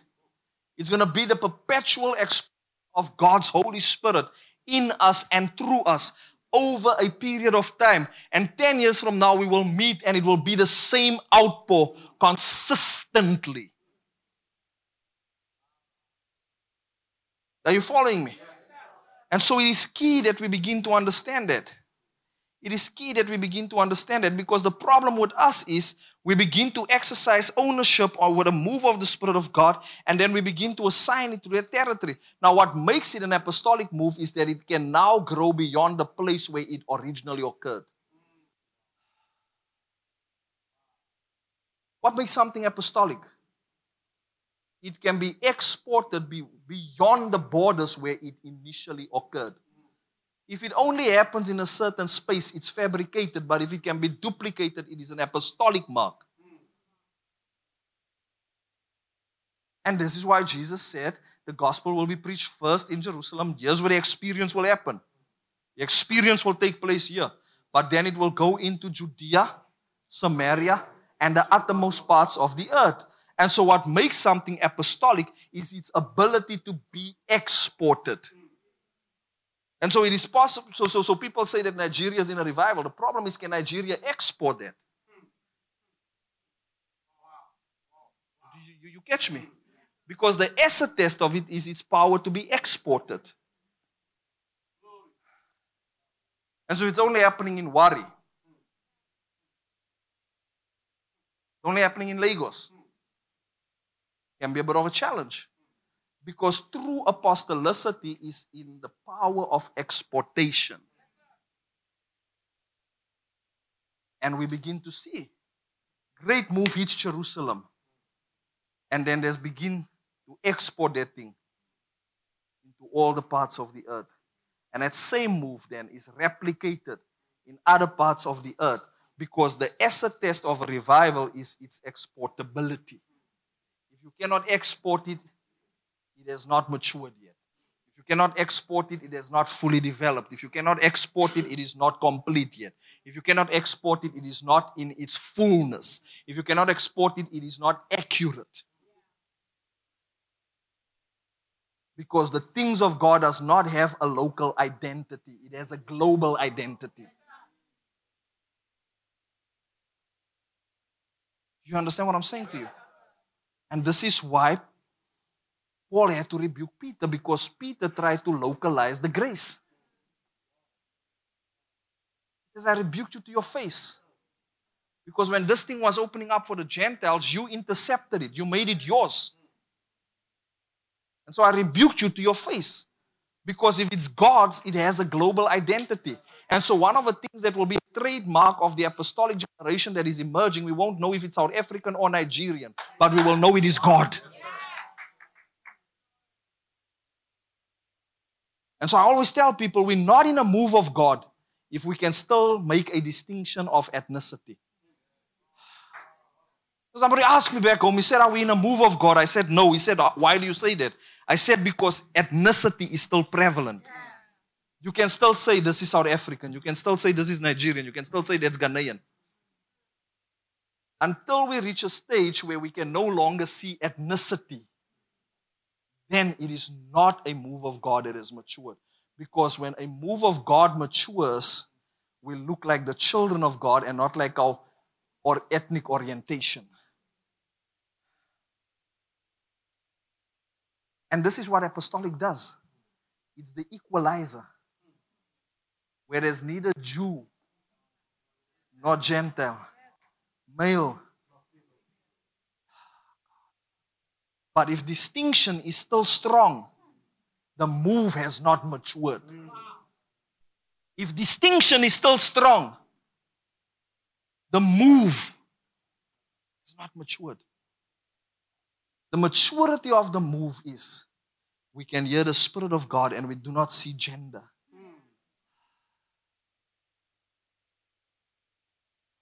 Nor Jew, nor male, nor female. You see, what's happening is that ethnicity is still prevalent in the things we call the move of God. And so when we say there's an apostolic generation emerging, it's going to have to be borderless. Because the Spirit is without border. You understand what I'm saying to you? It's going to have to be without gender, nor male, nor female. Because that is what tradition does. Tradition boxes us into ethnicity. Tradition boxes us into our gender. It boxes us into our culture. And when Jesus comes, He breaks that.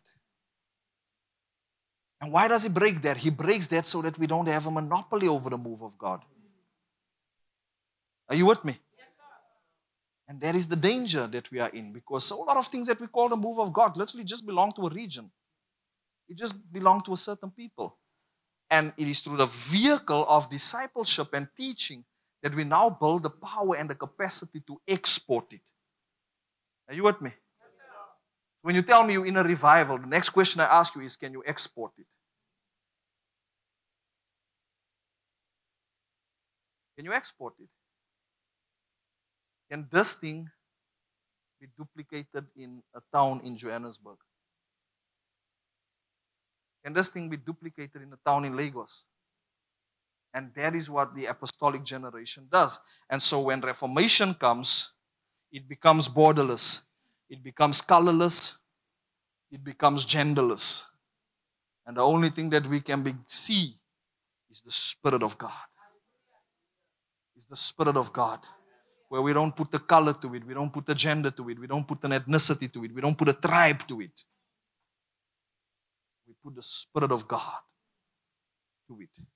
It's mind-blowing when you begin to see it. Because the Bible demonstrates this so powerfully in the book of Acts. Where God just starts using all men, all women, all creeds, all colors, all ethnicities. And that then is a move of God.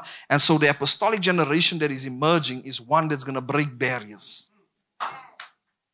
It's one that's going to break boundaries.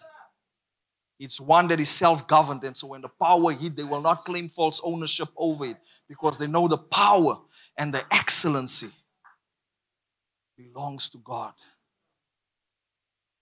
And that is what an apostolic generation does.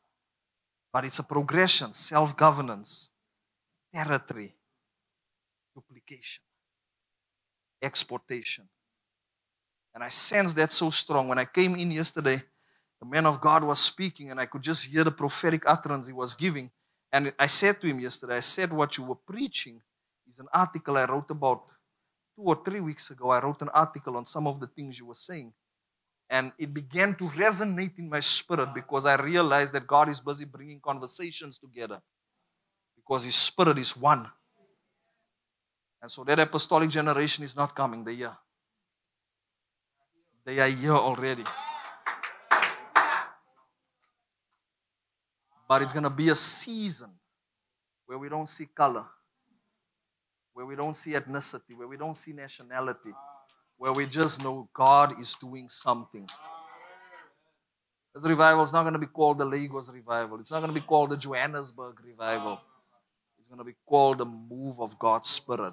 We won't be able to attach a location to it. Because when it's happening here, I'll be able to call you from Johannesburg and say, man, I'm seeing the exact thing happening here in Johannesburg. Another man will be able to call you from Nairobi and say the same thing is happening in Nairobi. Another man will call you and say the same thing is happening in Entebbe, Uganda. Another one will call you and say it's happening in Harare. And we will begin to understand that the Spirit of God is one. And that apostolic generation is here. But here's the thing, we have gone through a season of self-governance. And I'm telling you, when we master that, He begins to increase our territory. Pray in the Holy Ghost for a few seconds. Pakrodosia brashadai. Rakrabaria broshkador lobobosia noshkadar. Shakrabaria broshadar labasiye. Krakrodoria broshkador lobobosia noshkadurie. Sakrabaria broshkadar lababasia noshkadai. Shakradaria broshkadar lababasia noshkadurie broshodu. Rapkradaria broshkadar lababasia noshkadai. Shaklabaria broshkadar lababasia noshkadai. Pray in the Holy Ghost, don't stop.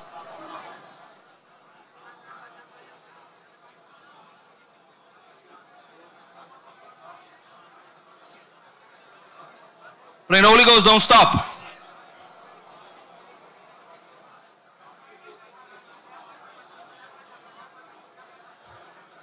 Generation is here.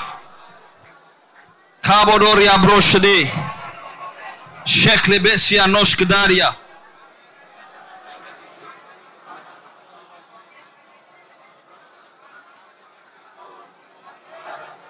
Shielemendoshie. Push, push. Hey, keraboshe. Sekreberia broshadar la babasia kroshkade. Nakrabaria broshkadar la babasia noshkadai. Rapkrodoria broshkadar.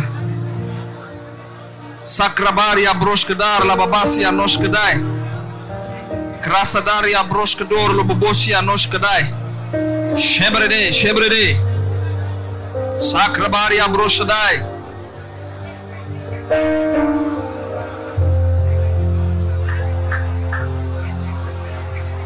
Pray, don't stop.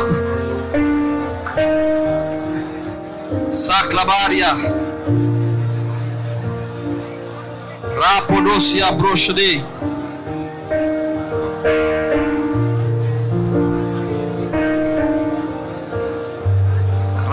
Krabaria broshadai. Krabararia brosadar la babasia noshkadi. Sakrabaria broshadi rebebesia broshkadur. Shielelemendo sieneshidi. Rabarasie breshkadu. Come on, push a little bit more. Something's breaking, something's breaking. Something's breaking. Karavasie.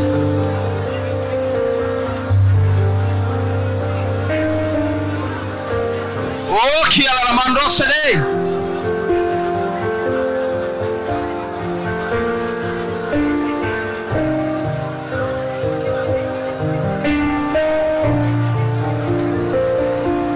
Push a little bit more, push a little bit more.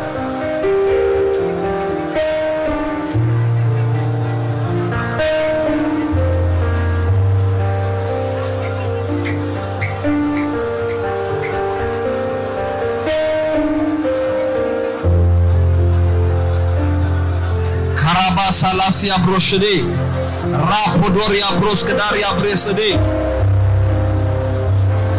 Rakrabaria broskedaria broshadar.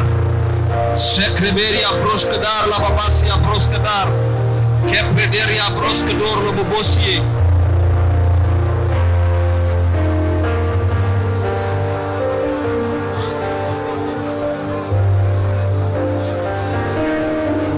Rararia broshadar la babasia elemento sia baskede. Ketrodosa naria braskedar no koria braskedai. Repodosia bruskedaria brashadar la babasie. Cresodor no koria braskedaria preskedai. Anclavaria preskedar la babasia la mantoshkedar la babasie breshede. Shekreberia brushedaria brosede. Lekrabar le bebesia le meskedor lo bobosia noshkede. Shekreberia brashadar la babasia broshkede. Self-governance. The grace to govern myself. Kadosia boskede. Sekreberia broshadar la babasia peskedufie. Mantro doria brashadar la babashia la mantoshkadar. Shakrabaria brashadaria brosadai la babasia noshkadorie. Sekreberia brushkadar la babasia la manteskede. Karabaria broshkador lo bobosia noshkadar. Sekreberia broshkadar la babasia noshkadar. Krabararia broshkadar la babasia noshkadar. Sheklebe, sheklebe, sheklebe. Something's giving, something's breaking. This is that moment. This is that moment that history will record. Kabadasie.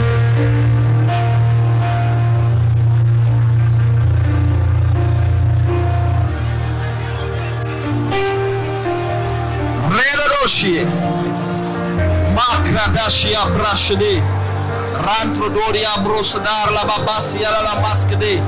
Sakrabaria broshkedar la babasia neshkederia broshede. Hey.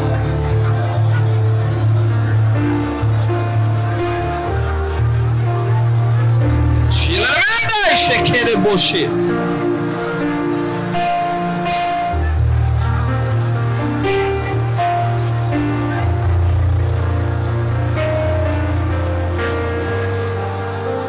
Shilelemendai.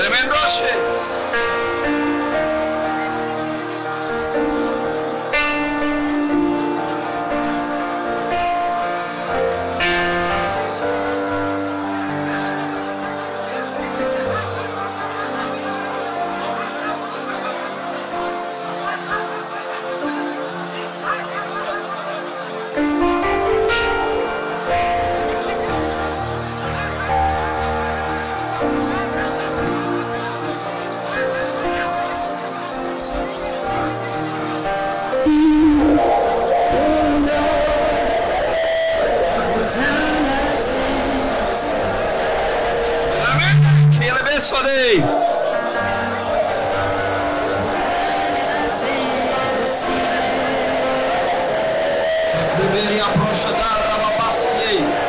Katrunosia noshkede. Kravaria proshadar la babasie.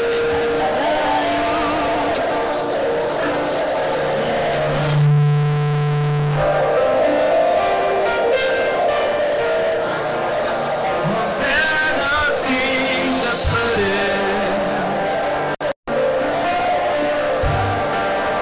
Hosanna's in the city.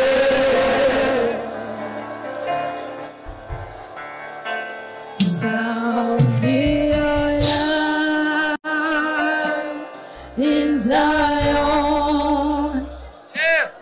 let the people know Hosanna's in the city. Hosanna's in the city. Hosanna's in the city.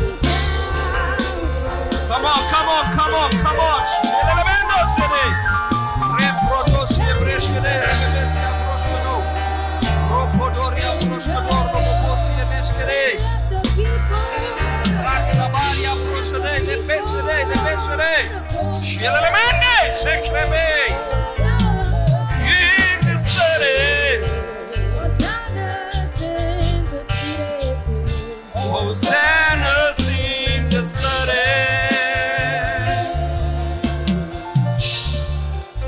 The blind will see, the deaf will hear, the lame will walk, the dead shall live. Perpetual flow. A perpetual flow of the Spirit is what we trust in God for. A perpetual flow of the Spirit. A perpetual flow of the Spirit is what we trust in God for. The blind will see, the deaf will hear, the lame will walk, the dead shall live. Hosanna's in the city. Hosanna's in the city. Oh, it's in the city.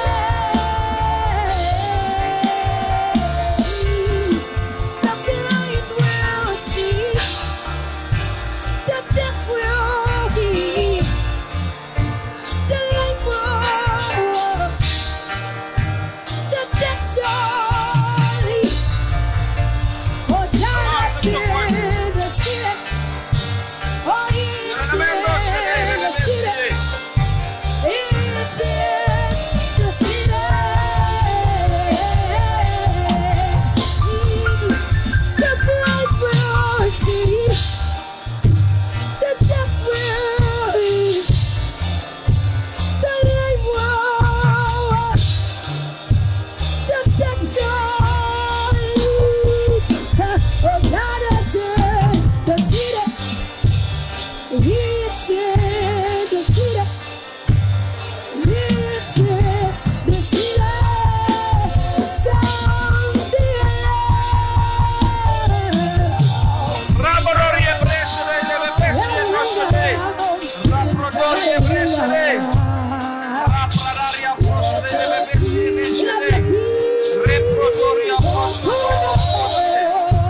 Station for a higher level. Great grace. He's in the city. Jesus in the city. Streams of He's in the city. Sound the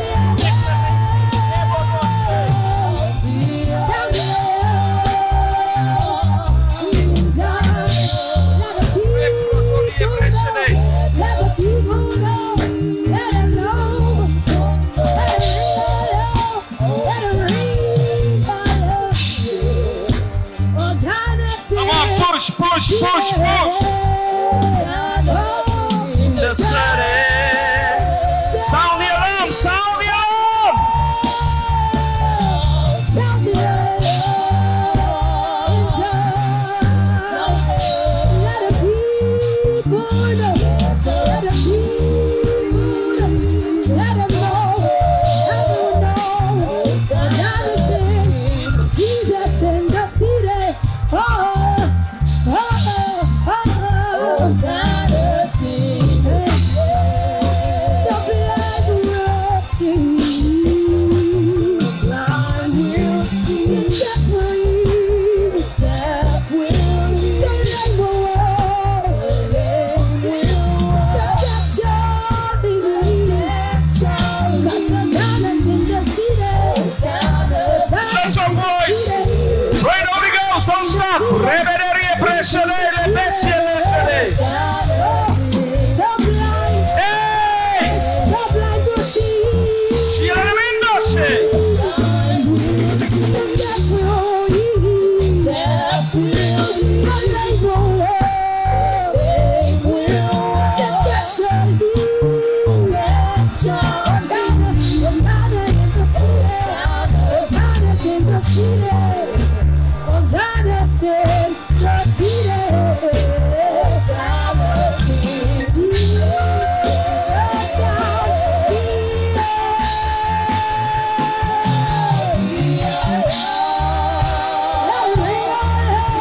Let it ring, let it ring, let it ring.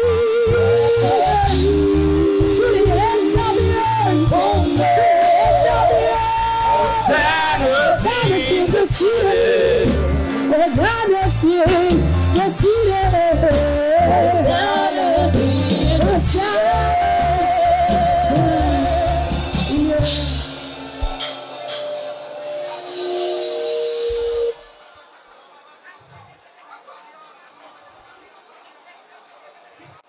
Parodoria broshede.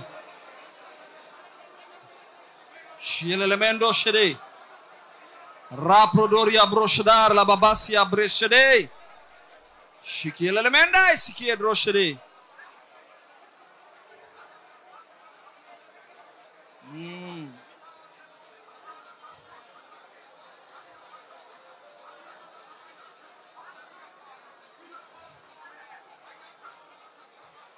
Come on, push a little bit more. 1 more minute. 1 more minute. Push, push, push.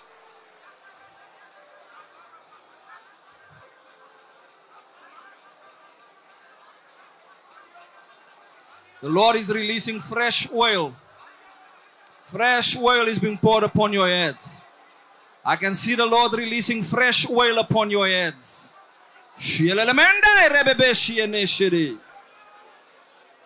The Lord is releasing fresh oil.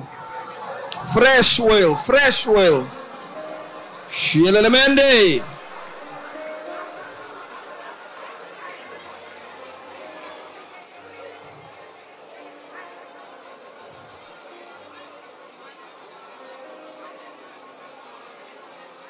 Fresh oil.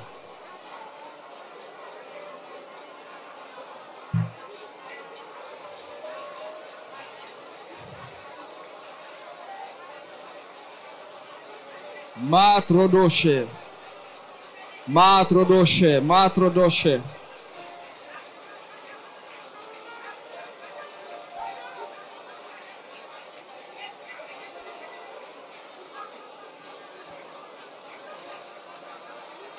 Fresh oil.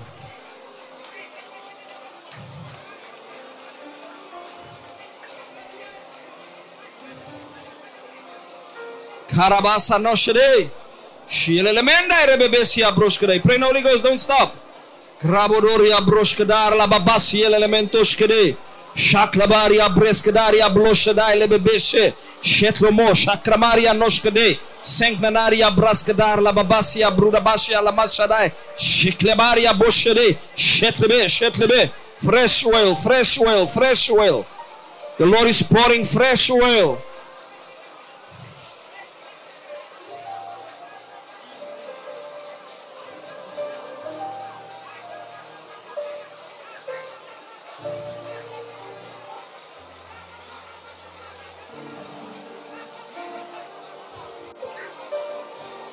Yes.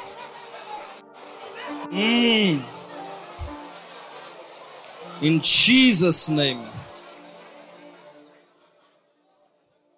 The Lord is pouring fresh oil upon you. As I was praying, I literally saw the Lord pouring fresh oil upon you.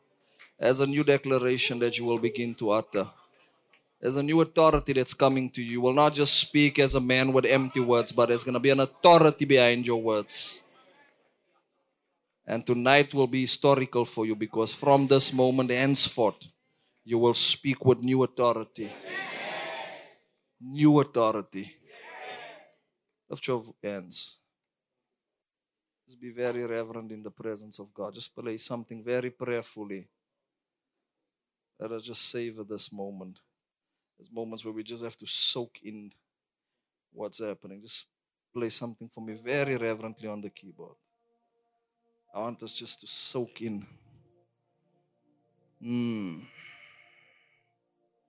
Yeah. You're experiencing that fresh oil right now. You're experiencing a fresh touch. That's God right there. That's God right there. That you're sensing, that you're feeling. That's God. I sense it too. There's a fresh flow right now. Shiamandoshe. An apostolic generation has emerged. An apostolic generation has emerged. There's a flow of the Spirit now. Just go a little bit louder. There's going to be outbreaks just where you are. Just soak that in. Just soak that in. Absorb that. I sense it so heavy. An apostolic generation is here already. There is a shift happening. We're about to change our continent. We're about to change our continent. We're about to change our continent. We're about to change. This is the generation that will change the testimony of Africa. This is the generation that will change the narrative of Africa. Oh, everywhere we go, they laugh at us. We are not developed. Our countries are not moving forward. This generation is going to change that narrative. From this place will emerge governors, presidents, apostles and prophets, economists that will shift this continent and change the narrative of this continent. Shialamando shede. Oh, sialalamandai. Reboro sialalamando shede. Rebebe sianoshkede. Shialalamandai. Rebebe sialalamando shene. Fresh oil, O Lord, fresh oil upon their heads. Pour fresh oil upon our heads. And that is the thing with an apostolic generation. It's not so we can have good church. It's so that we can shift a narrative. It is so that we can shift a narrative.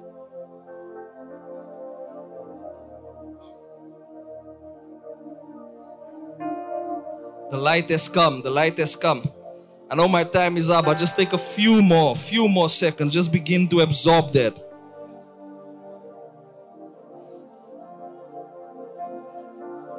We are shifting the narrative of this continent.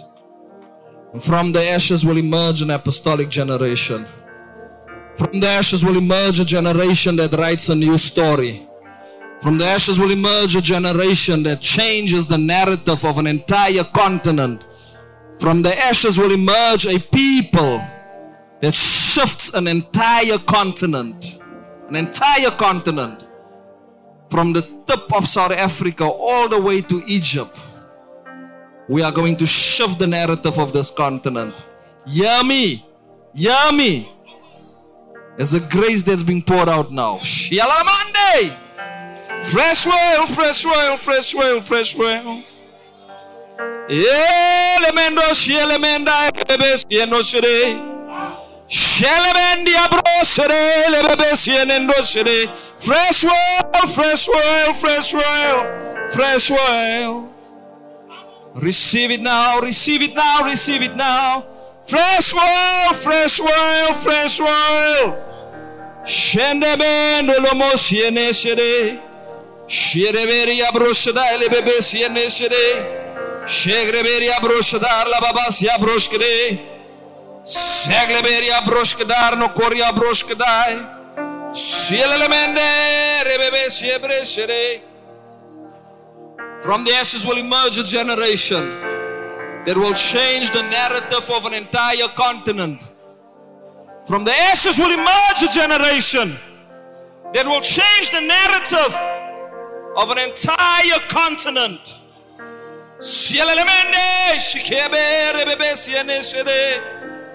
Fresh oil, O Lord, fresh oil, O Lord, fresh oil. Fresh oil, O Lord, fresh oil, O Lord. Fresh oil. Shilebe, shilebe, shilebe. Shedreberia broshede. Just take one more minute, just push in. It's one more minute.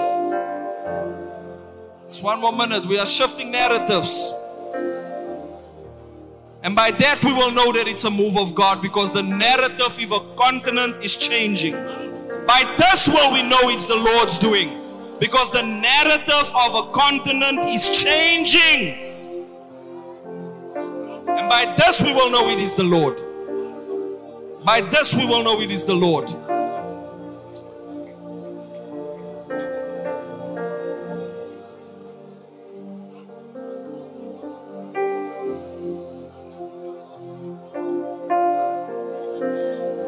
Yes.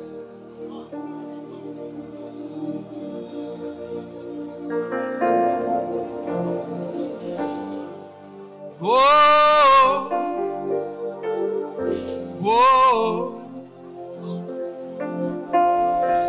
Oh, Shalalamanda rebebe siene shere.